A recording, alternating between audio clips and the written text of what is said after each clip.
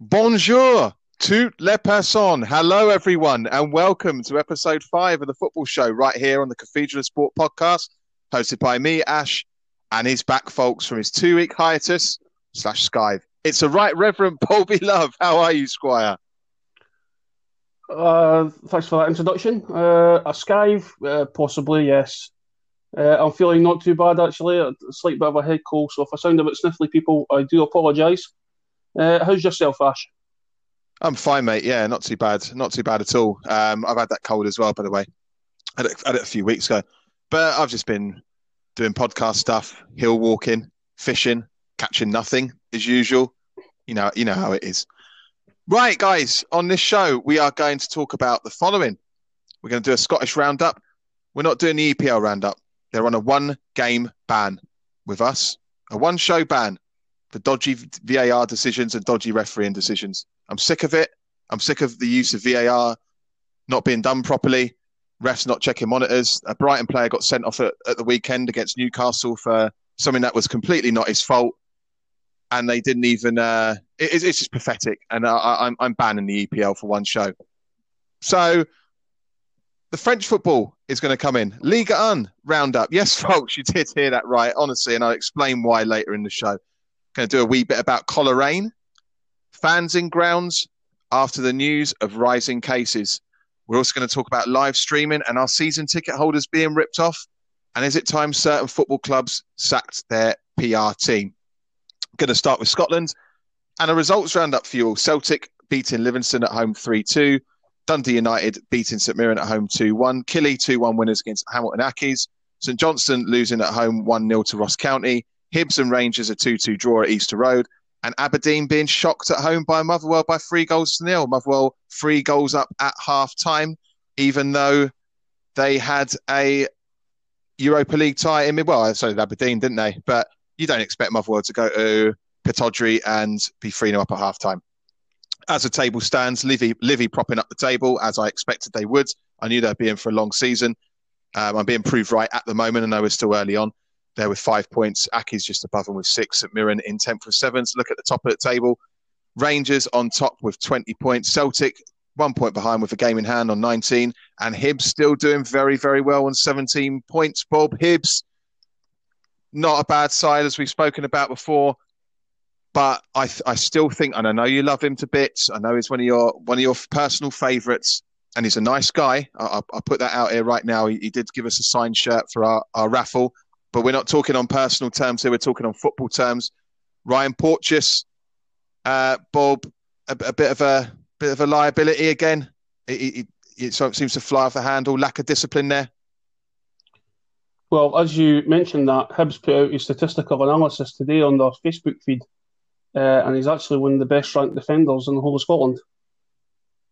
Yes, statistically, but he also has the tendency to lose the head and do something daft. Like what, I know, guys, we're old school football fans, and we like to see a bit of this and that going on. What he did to Alfredo Morelos is uncalled for. Look, we know what Morelos is like. Okay, we know Morelos is just as bad, maybe worse sometimes. But from a Hibs perspective, and if I was a Hibs fan, I'd be certainly worried about the way he conducts himself sometimes, the way he flies into challenges, and he could potentially cost Hibs points this season with his indiscipline.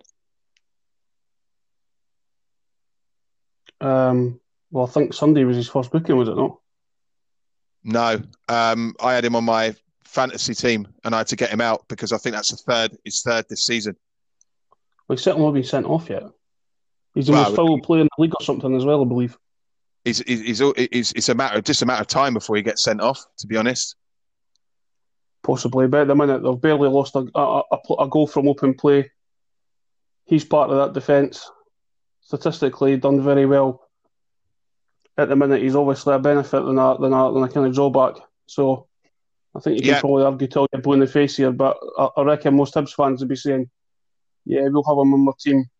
the fact he can stick it up Stevie G, who's absolutely lost it, was quite amusing. A wee 21-year-old for Dalkeith, and he's got right in Stevie G's head. Embarrassing for Gerrard. Talking about a 21-year-old from Dalkeith. Would you like to see him in the Scotland squad now? I'm not talking about down the line. I'm not talking when he's kind of matured a bit and calmed down slightly. I'm talking about right now. If Steve Clarke was to pick Ryan Porteous, would you and Scotland fans and Tartan Army members listening in, would you want him in your team right now? Would you want him in the Scotland squad? We can't be any worse than what's already there. Probably not. So, you know what I mean? It's one of those things as well. Would you want to bring him in? Well, the thing is, he might be able to go there, and maybe Steve Clarke can have a word with him and have a bit more discussion with him. Because I know I'm watching him playing for under 21s. He's a bit more disciplined than he is at club level. So I don't know if it's just how it is for Hibs because he's a Hibs fan or whatever else, and sometimes the red mist comes. I don't know. Sometimes maybe he's got a target on his back by the referees, which we all know they do, despite them denying that they do. So I wouldn't really have a problem, I don't think, bringing him in. At least give him the experience of coming in like they do with the goalkeepers. Because at the minute, centre-half, we've got a paucity of decent centre-halves. They keep trying to shoehorn Kieran Tierney in there, which could work out. But then you've got somebody like Porto who is actually centre-half. Why not give him a game? Yeah, that's just both sides of the argument, isn't there? So, look, I jury's out for me. I'm going to let Scotland fans, even though I look out for Scotland's results, I'm going to let Scotland fans decide that and tweet us in at Cathedral_sport, message us, or comment on Facebook, Cathedral of Sport. We are on there as well. Going to move on to the Hibs goalie, though, Bob. A lot of Hibs fans are saying he's the best goalie in the league. I'm not Hibs' biggest fan, as a lot of people know, but I'm tending to side with him on this. I'm tending to agree. I've had him in my fantasy team now since game one. I don't think I'm going to replace him for the foreseeable future. I honestly think he is the best goalkeeper in the Premiership right now. Quite possibly. I've not really seen a lot of the rest of them, but I've said to some of my Hibernian supporting friends that I've quite liked Marciano for a long time. They've not had much luck, Hibs, with goalkeepers, and that's probably an understatement.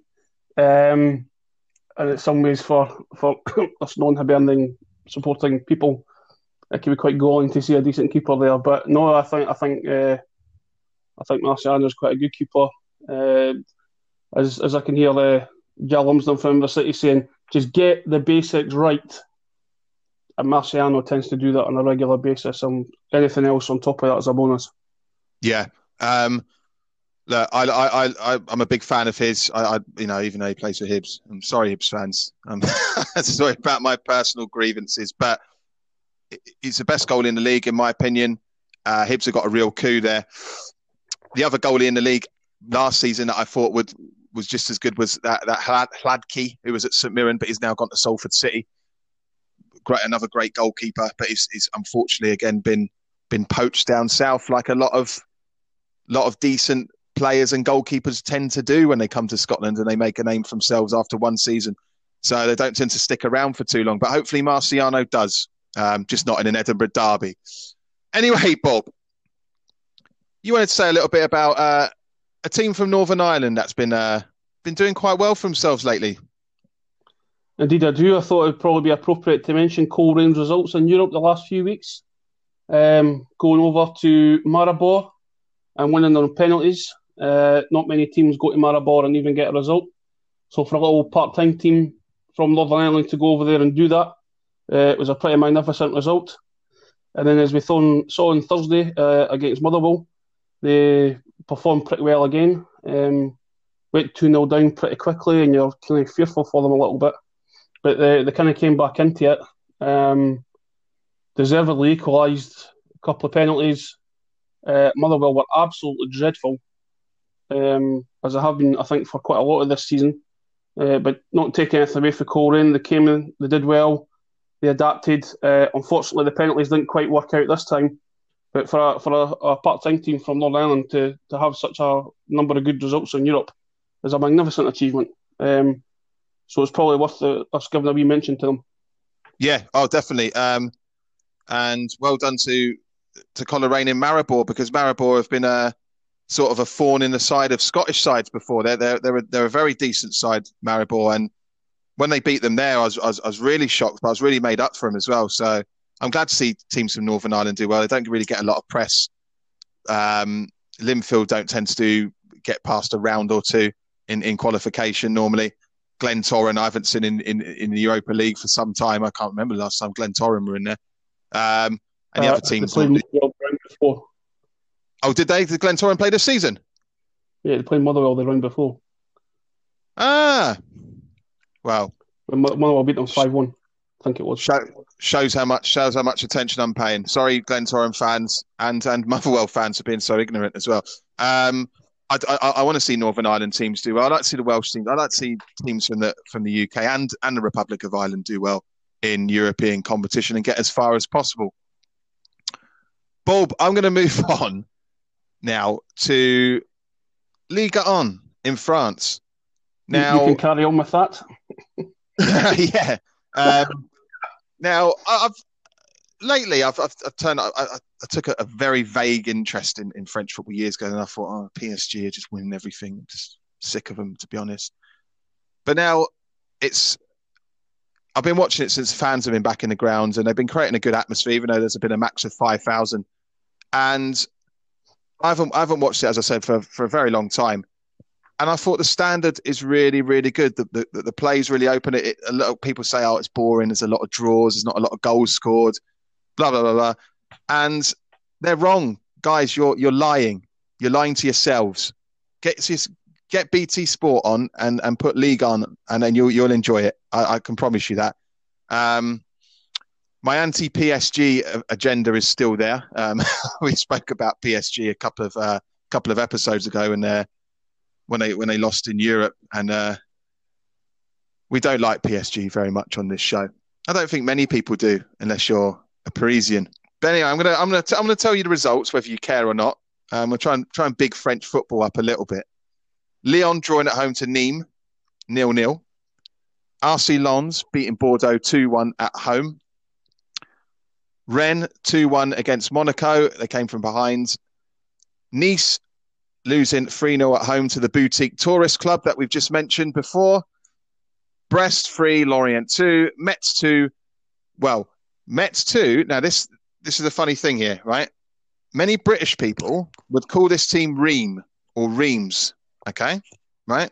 Now, I had to Google this, and I thought, how do you pronounce that? Is it Ream or Reims? It's actually not. It's actually pronounced Reims. What the hell is that all about? Reims, apparently. Spelled R-E-I-M-S. There you go. Right. Losing 2-1 away at Metz. Metz's first win of the season, fully deserved after the way they played against the Boutique Tourist Club the other night. And they've only had like 1-0 losses all season. So they've been in and thereabouts. I'm glad that the Maroons got their first win of the season. Montpellier beating Angers 4-1 at home. Strasbourg beating Dijon Mustard 1-0 at home.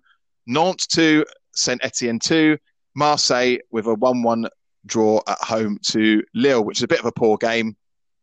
And I also noticed that Steve Mandanda was playing in goal for Marseille, and how he's only a year older than me is baffling. He looks like he's had an uphill paper round, and he looks 50 plus. I honestly thought he was realistically about 40-ish or so, but he's only 34.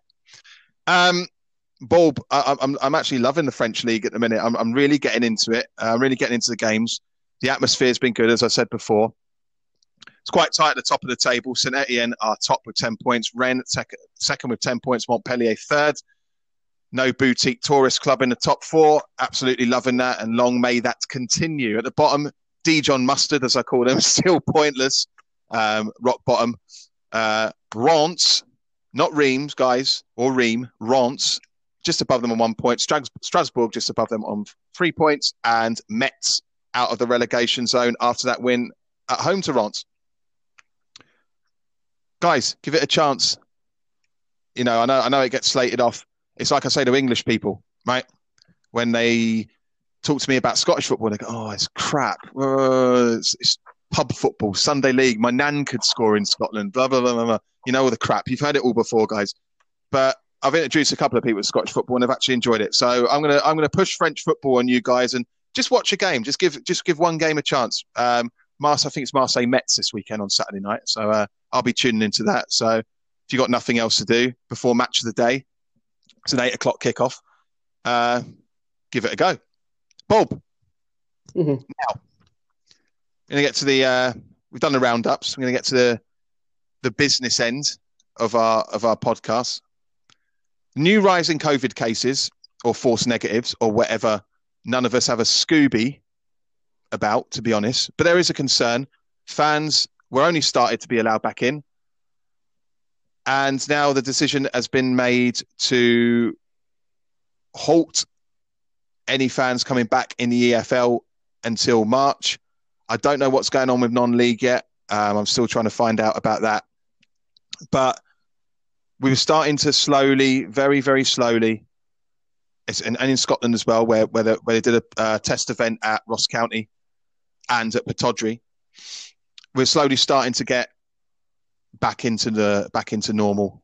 And now it looks like it's all going back to square one again, mate. It very much looks like that.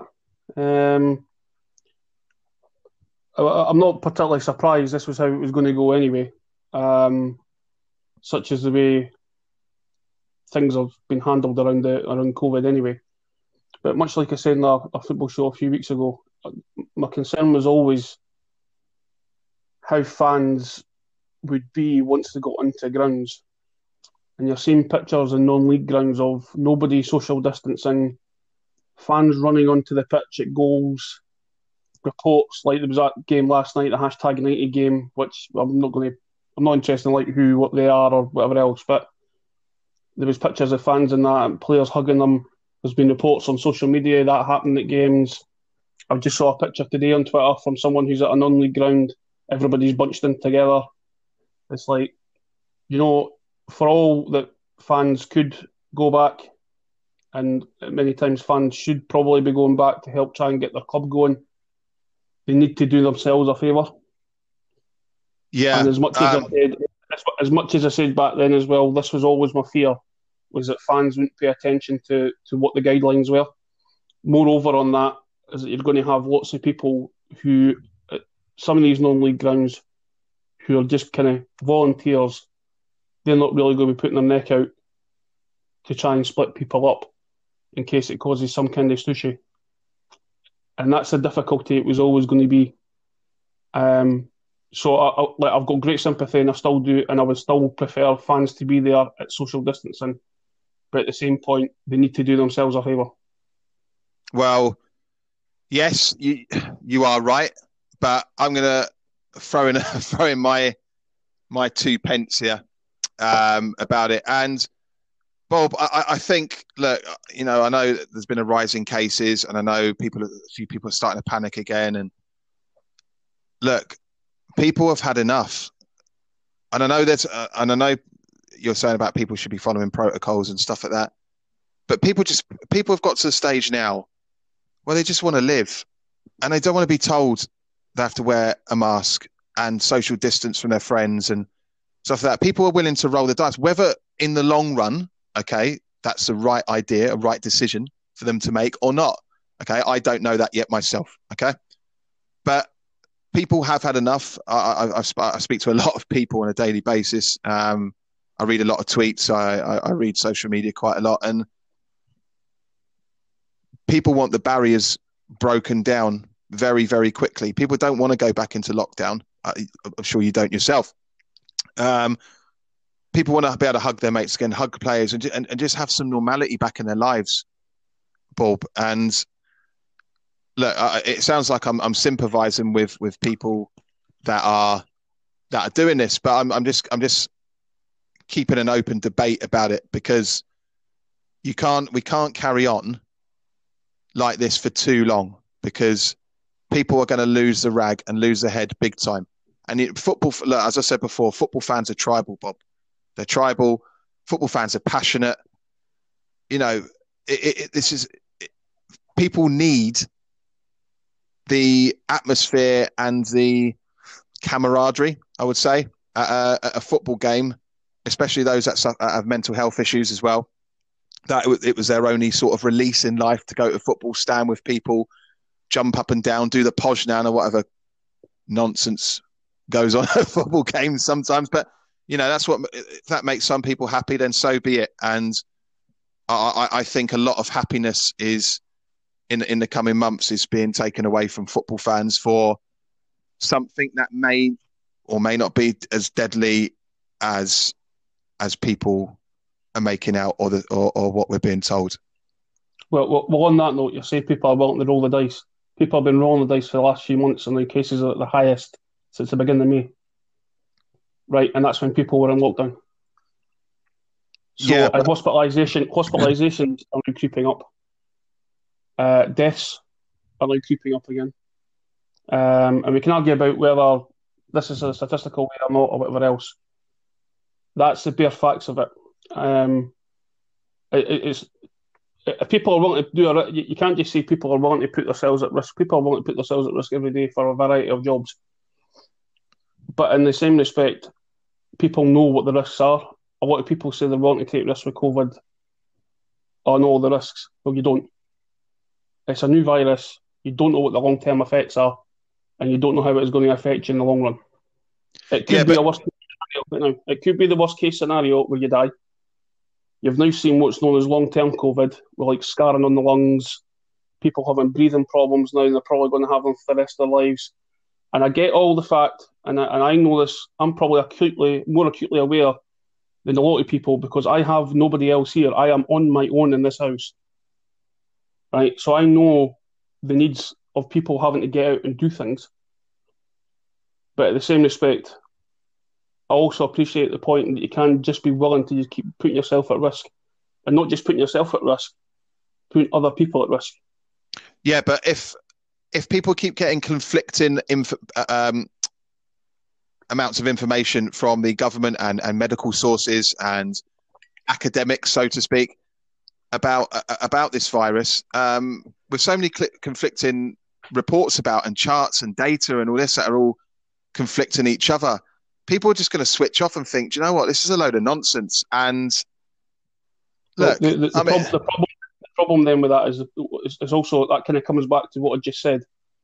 Because it's a rapidly evolving virus and rapidly evolving knowledge, things are going to seem confusing or complicated or misleading because there's that much of new stuff coming out that almost as soon as the old stuff gets printed, it then becomes old because then there's a new test that's come out or a new bit of scientific evidence that's come out. So people are just going to go, oh, well, fuck it, I'm not going to bother. Well, okay, do that. But you need to be aware that this might not actually work.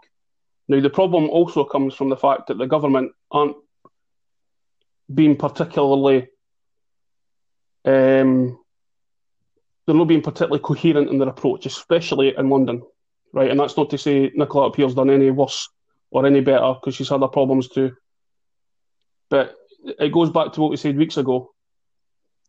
They didn't fire their head advisor, who broke every rule in the rule book on what was happening at the time. Was that big Daddy comes, was it? Well, there you go. You know what I mean? People are just going to go, well, he done it, why can't I do it? If they'd fired him on the spot, or if he'd resigned, I can bet you right now that the majority of people are just saying, oh, I'm just going to go and do normal things. We're probably sitting going, well, do you know what? Maybe I'll just follow the advice again. And that's where the problem lies. And because of that, we're now starting to see things suffering around the country, whether that be people, whether that be relationships. And obviously, as we're on a football and as a whole sporting podcast, sports now being decimated. We've had the ice hockey season in Britain cancelled. The Speedway season has been cancelled. You know, two of my favourite sports. Rugby league can't get fans in. They're struggling. Non-league football is going to struggle. And there's absolutely nothing coming forward from the government to help out these people. The Premier League are sitting on their hands about giving money out, even though they've got a huge wealth reserve. When they're trying to put conditions on it for giving money out to the EFL, to do with like foreigners and quotas and all this rubbish, right? Teams are absolutely dying here, and the Premier League are going out shelling out billions, right? They're putting out millions on millions and shelling out hundreds of thousands of pounds per week, and they can't just afford to say, oh, "Look, here's some clubs in our region. Well, let's give you X amount. Hopefully, this gets through the next. This will help you get through the next few months." It's not forthcoming, and it's embarrassing. These people are owned. A lot of these people are owned by billionaires. Many of them who are tax exiles. Many of them who try to take the piss out of the government and use the furlough scheme when they didn't really have to. Even though all businesses, I guess, would try and do that and try and pull a fast one, but not every football club done that, especially not at that level. And now they're pontificating about what they're going to do with the money. Just give them the money. Right? It can't be that difficult just to give some of these teams a wee bit to get them through. It's a classic case, isn't it, of the rich getting richer and the poor getting poorer.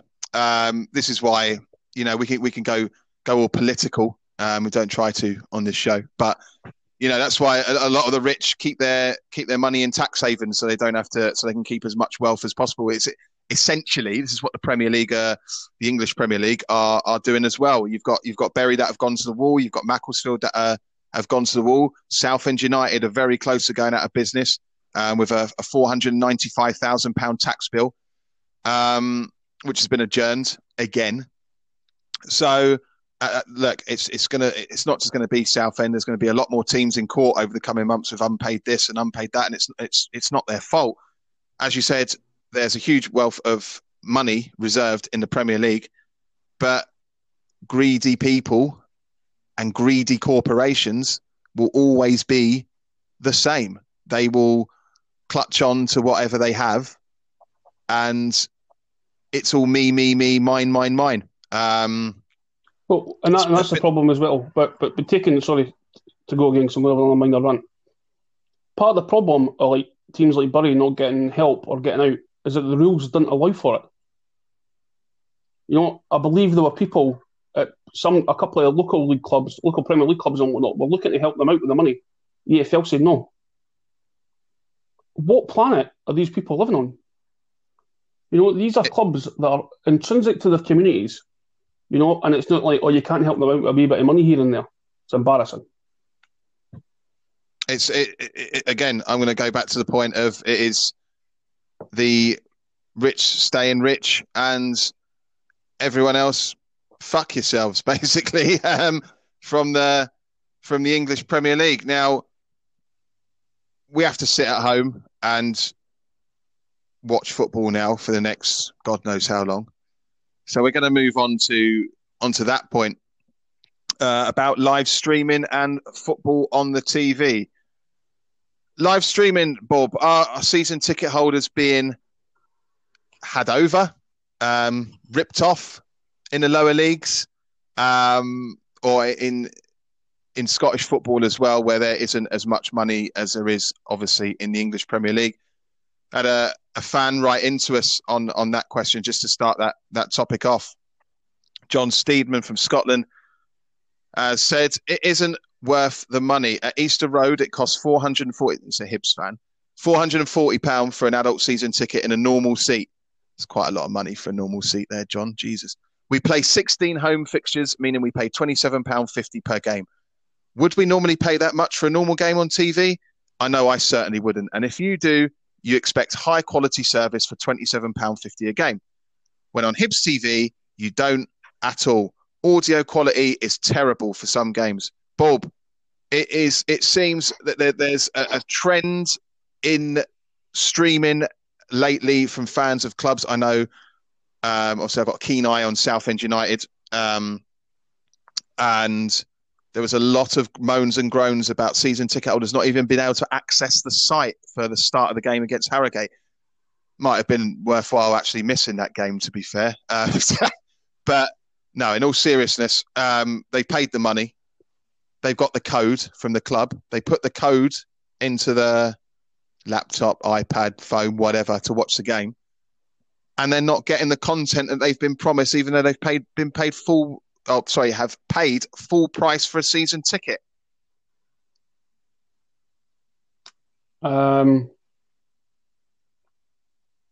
I think that like this is kind of like probably like a number of points.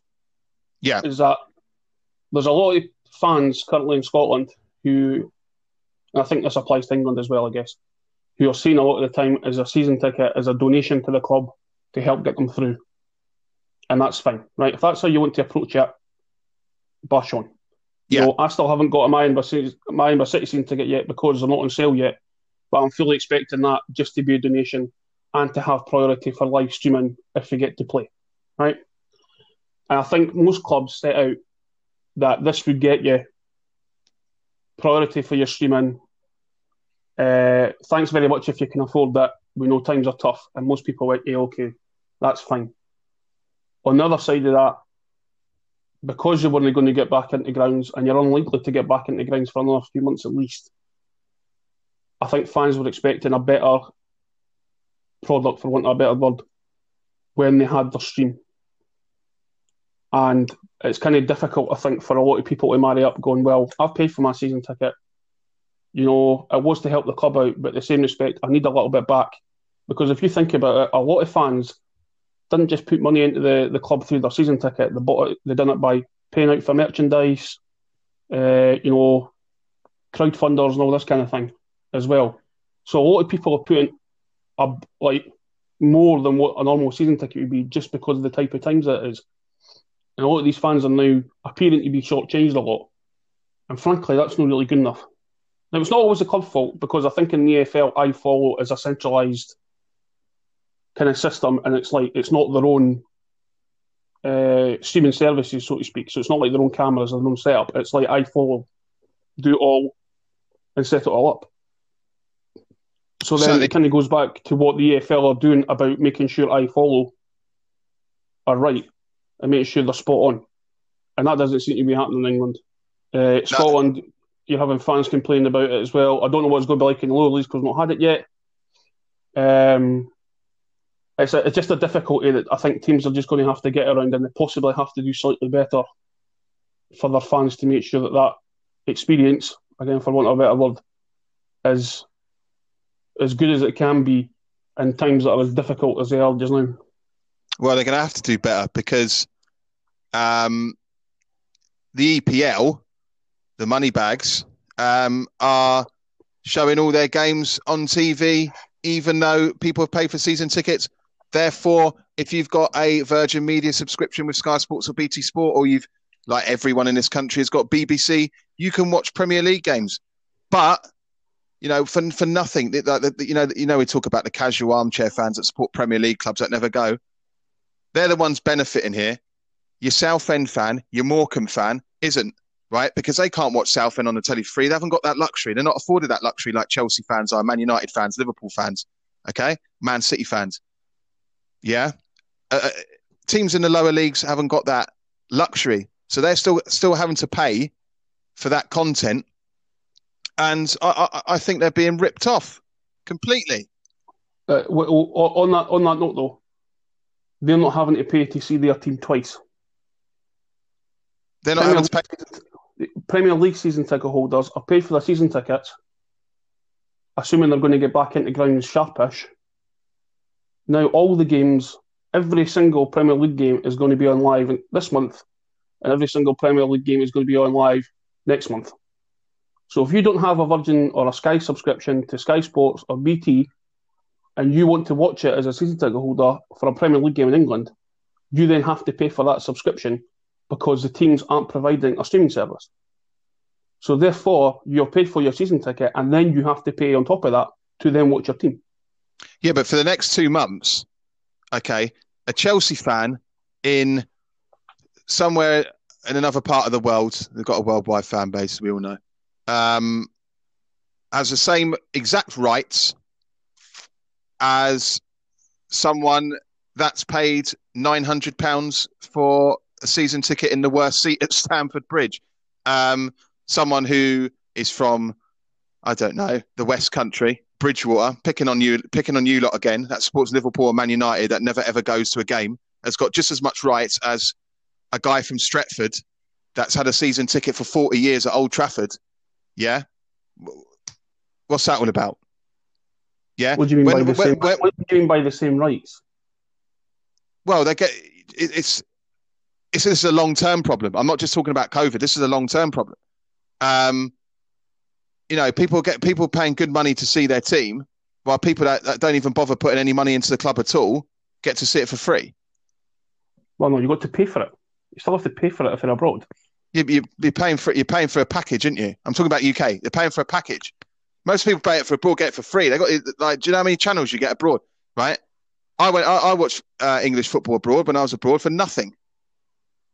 Right. That depends on who your region is. Well, it depends where you are, but I just think, look, it's the streaming service is a rip off for lower league teams, definitely for lower league fans. It is 100%. 100%. John was right. John was absolutely bang on when he said that. Is it worth £27.50 per game? No. No, of course it's not. I don't think I said any different, did I? Well, no. I'm just saying. I'm just telling our listeners what I think. Right. So, look, Bob, we can talk about this all night. Rip off this, rip off that, which I'm saying, and I'm going off. I'm going sort of a bit wayward. But where's the common ground? Well, the thing is, it's topical, though, isn't it? I mean, the problem is that you're not going to have, like, these fans aren't going to get that money back. And if fans were to now turn around and say, I would like a refund on my season ticket, especially the ones that all have like a streaming service attached to that being part of the season ticket, they're probably going to get help to get knotted. I don't think that's particularly fair either. And that was always my issue. And I've spoke to you about this before, about clubs selling season tickets. Now, yes, it helps get money in the club. Yes, especially in Scotland, it is an absolute necessity that they have these in. But if fans then start asking if this pandemic was going to last longer than what it was going to, and it's turned out it has, if people start asking for refunds and then get entitled to refunds, where's that going to put the club? Well, I was just about to say about that. Now, EPL clubs, in my opinion, can afford to give their fans, free streaming for the, season ticket holders, free streaming, high quality streaming for a season or two, definitely. And everyone else that doesn't go, maybe pays for a pay-per-view game, which they're doing. I think there was that Sky thing last season I saw where you could pay for a couple of matches on a Sunday. You pay on the day through Sky TV, through your TV. I think it's like Now TV and that you can do as well, can't you?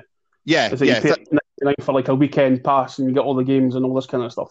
That's the one. So now, if there was a thing set up on the TV, which could be done, someone with decent IT skills could set it up, where you go, say you're on the Now TV screen or you're on the Sky Sports screen. Now you're about to watch an EPL game and a screen comes up.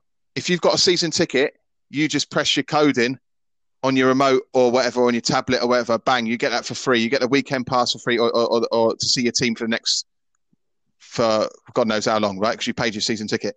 And then the other people that haven't paid a season ticket pay the pay-per-view pass. Is that a fair common ground? It could be. I'll probably have to give more thought to that. But again, I think part of this problem that we're discussing is the fact that how much power Sky and BT have over the rights for football in the UK. Now, it's like we spoke about before. If you're, say, a North American sports fan and you're in America or Canada, right, you'll have all the games generally on cable television, right? Mm-hmm. But you can also buy a package, such as like NHL TV, NBA Game Pass, and all this kind of thing, where you pay, I think it's about $100 or something like that, and you can get whatever game you like, whenever you want it, and all this kind of stuff. But all they do is just black out the game that's on national television. So what can happen is you're still giving huge numbers of TV deals out that bring in huge amounts of revenue, but you also got another side little earner that earns quite a bit too, for those that don't necessarily want to watch the national broadcast. And I don't see why they can't do that here. Is have Sky and BT still having the big games. So, for example, Sky get Liverpool, Man United, and BT get Arsenal Tottenham, but it still allows other people to watch the other games when they want using a side package. I just cannot fathom. I've never been able to fathom why this thinking has never came over here yet. Yeah, they seem to do everything right over there, don't they? When it comes to sport, I mean, I'm still someone who favourites a draft system. I don't know. I know it can't really be implemented here, but I actually favour things like that. I favour the way that they do TV. It seems sport is taken more fairly on a fair basis across the pond, and we're just run by some mogul who, just rips people off constantly for a broadcast which isn't, and you know what the punditry's like, isn't even that good, to be honest, especially for Scottish football.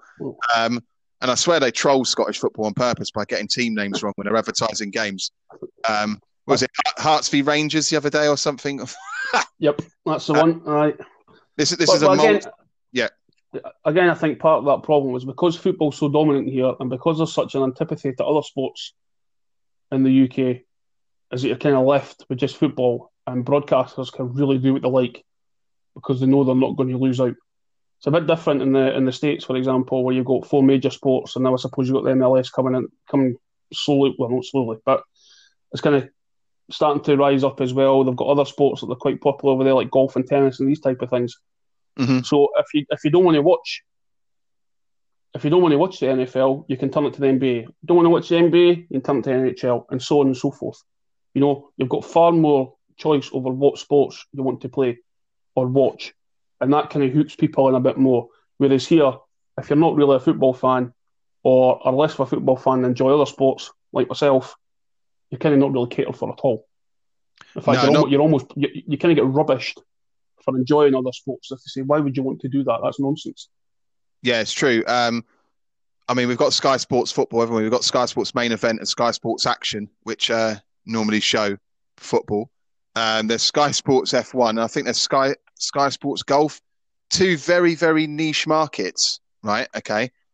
In the UK, Formula One and golf. I know it's a very popular sport to play, golf, but watching wise, a lot of people think, it's boring to watch. I just like playing it. But what makes me think a bit, Bob, is they're 2 very rich man sports, aren't they? That golf and Formula One. Yeah, to some extent. So there's something in that, in my opinion. But no, you're totally right. And other sports are not given any airtime at all. I'm a big advocate for the British Basketball League. Hasn't even got a TV deal at all. The British Ice Hockey League, when it's on, obviously not on this season. I've seen a couple of games here and there on Free Sports. That's about it, really. There's not really anything else to. And yet, the Elite League hockey in the UK is like the most watched indoor spectator sport in the country, but it can't get a TV deal. Now, there's other reasons for this, which I'm not going to go into in the podcast. There's a lot of long-term issues behind the scenes, I guess. Nothing too extravagant. It's not like I'm keeping a secret or anything. If you want to go and search it on Google, please do. Which kind of always hesitated to having a television deal. But then again, they've only just got one on Free Sports. It's like 1 game a month or something. And yet it's a surprisingly popular sport in the UK, and that's going back to the 80s when I was growing up. It was a huge sport in the 80s as well. But it just seems to get kind of go by the wayside. The only other sport that's properly catered for in the UK is darts. Yeah, darts. Yeah, darts does get a lot of TV coverage. That's because Barry Hearn's one of the boys, isn't he? So that's why Eddie's Matchroom's on Sky as well. Funny that. Anyway, Bob, talking about PR. Is it time for, as our last topic of the night, guys? Is it time for certain clubs to sack their PR teams? I think we need to qualify that. It's not necessarily sack their PR teams.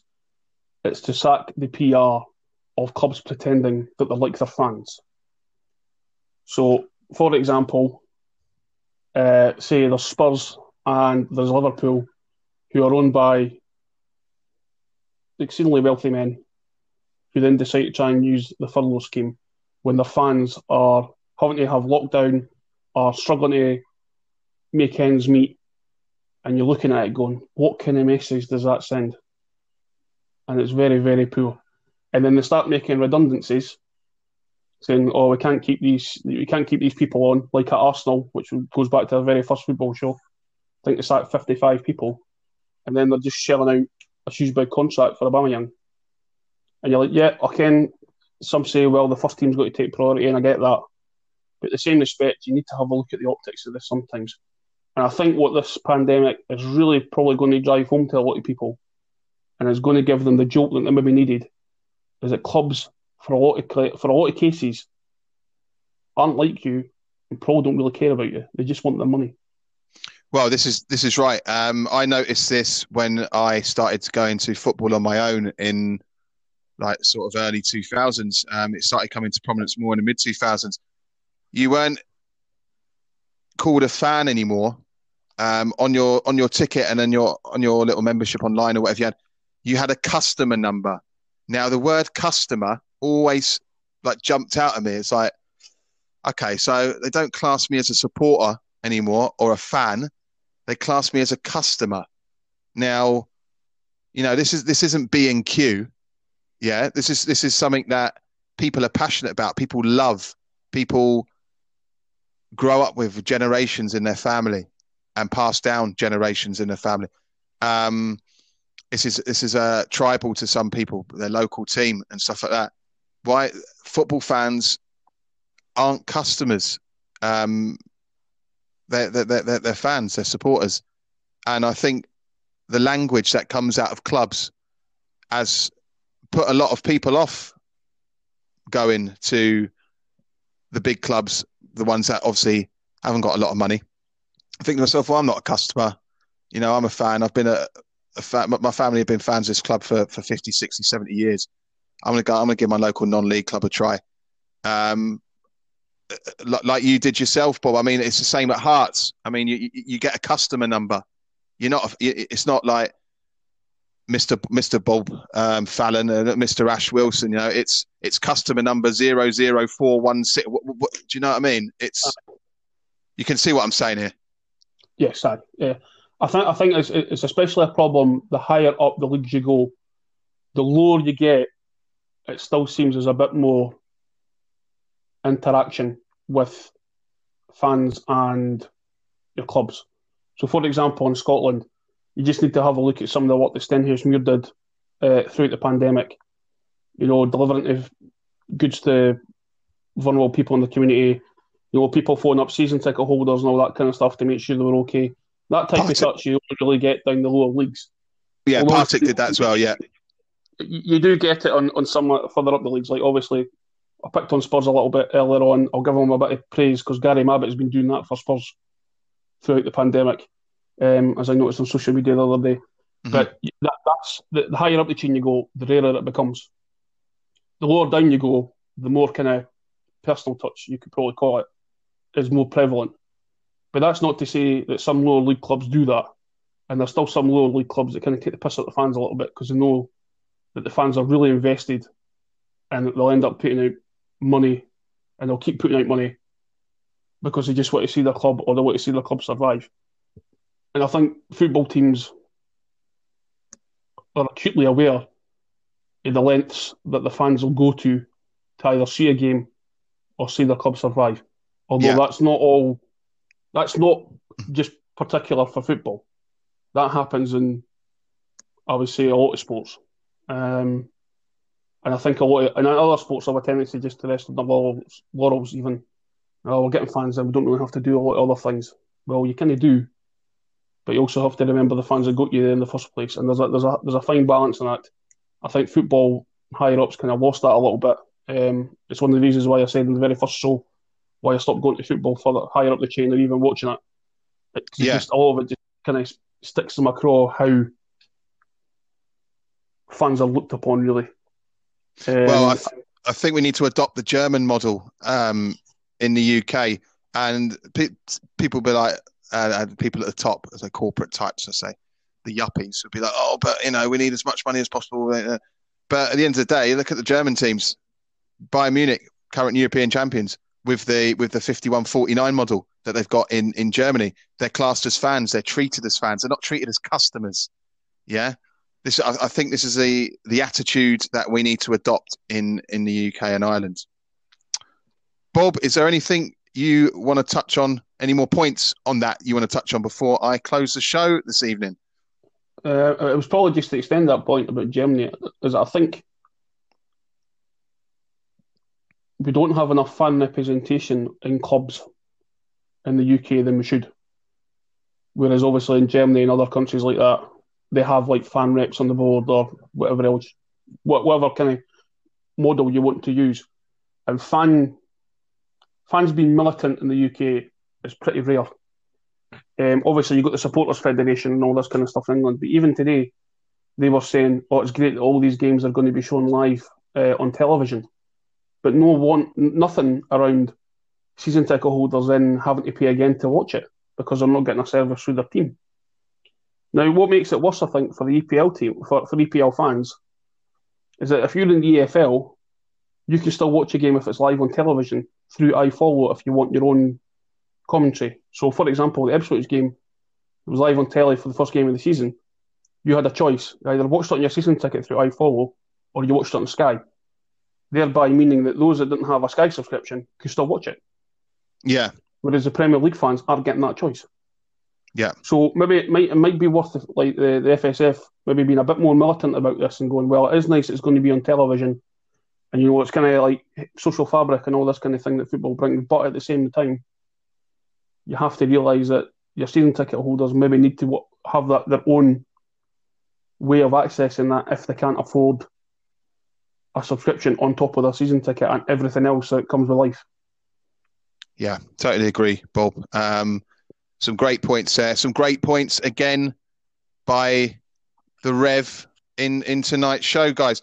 Guys, look, you've listened now. You've listened to us for the last 52 minutes. Please engage with us. Please give us some feedback. And feedback's been getting better. There are people every week now tweeting us in, and we're replying to you. And thank you for giving us feedback and tweeting in as well. At Cathedral_sport.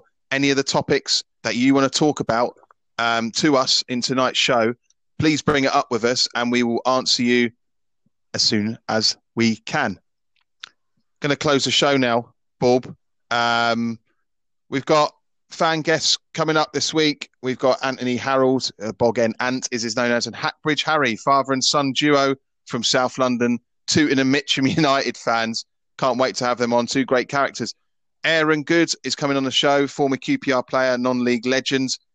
And that show has been sponsored by Carl Keghorn, very kindly, of Musselburgh. Thank you very much for that.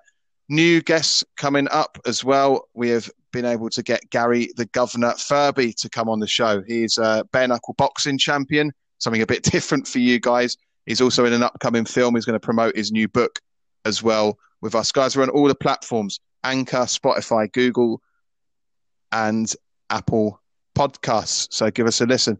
Just like to say to everyone as well, I'm sure Bob is going to say a couple of words as well in a minute.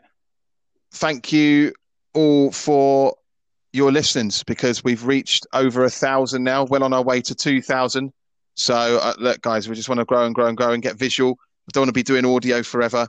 I want you guys to be able to watch us on your phone, watch us on the TV, and sit back and, do you know what I mean? I'd rather that as well for you guys. It's podcasts that seem to do better and get more interest are visual, and people like visual. So that's what we want to get there as quickly as possible, which moves me on to donations to get us there. So guys, if you want to donate, what you can, when you can, as you can, that'd be great.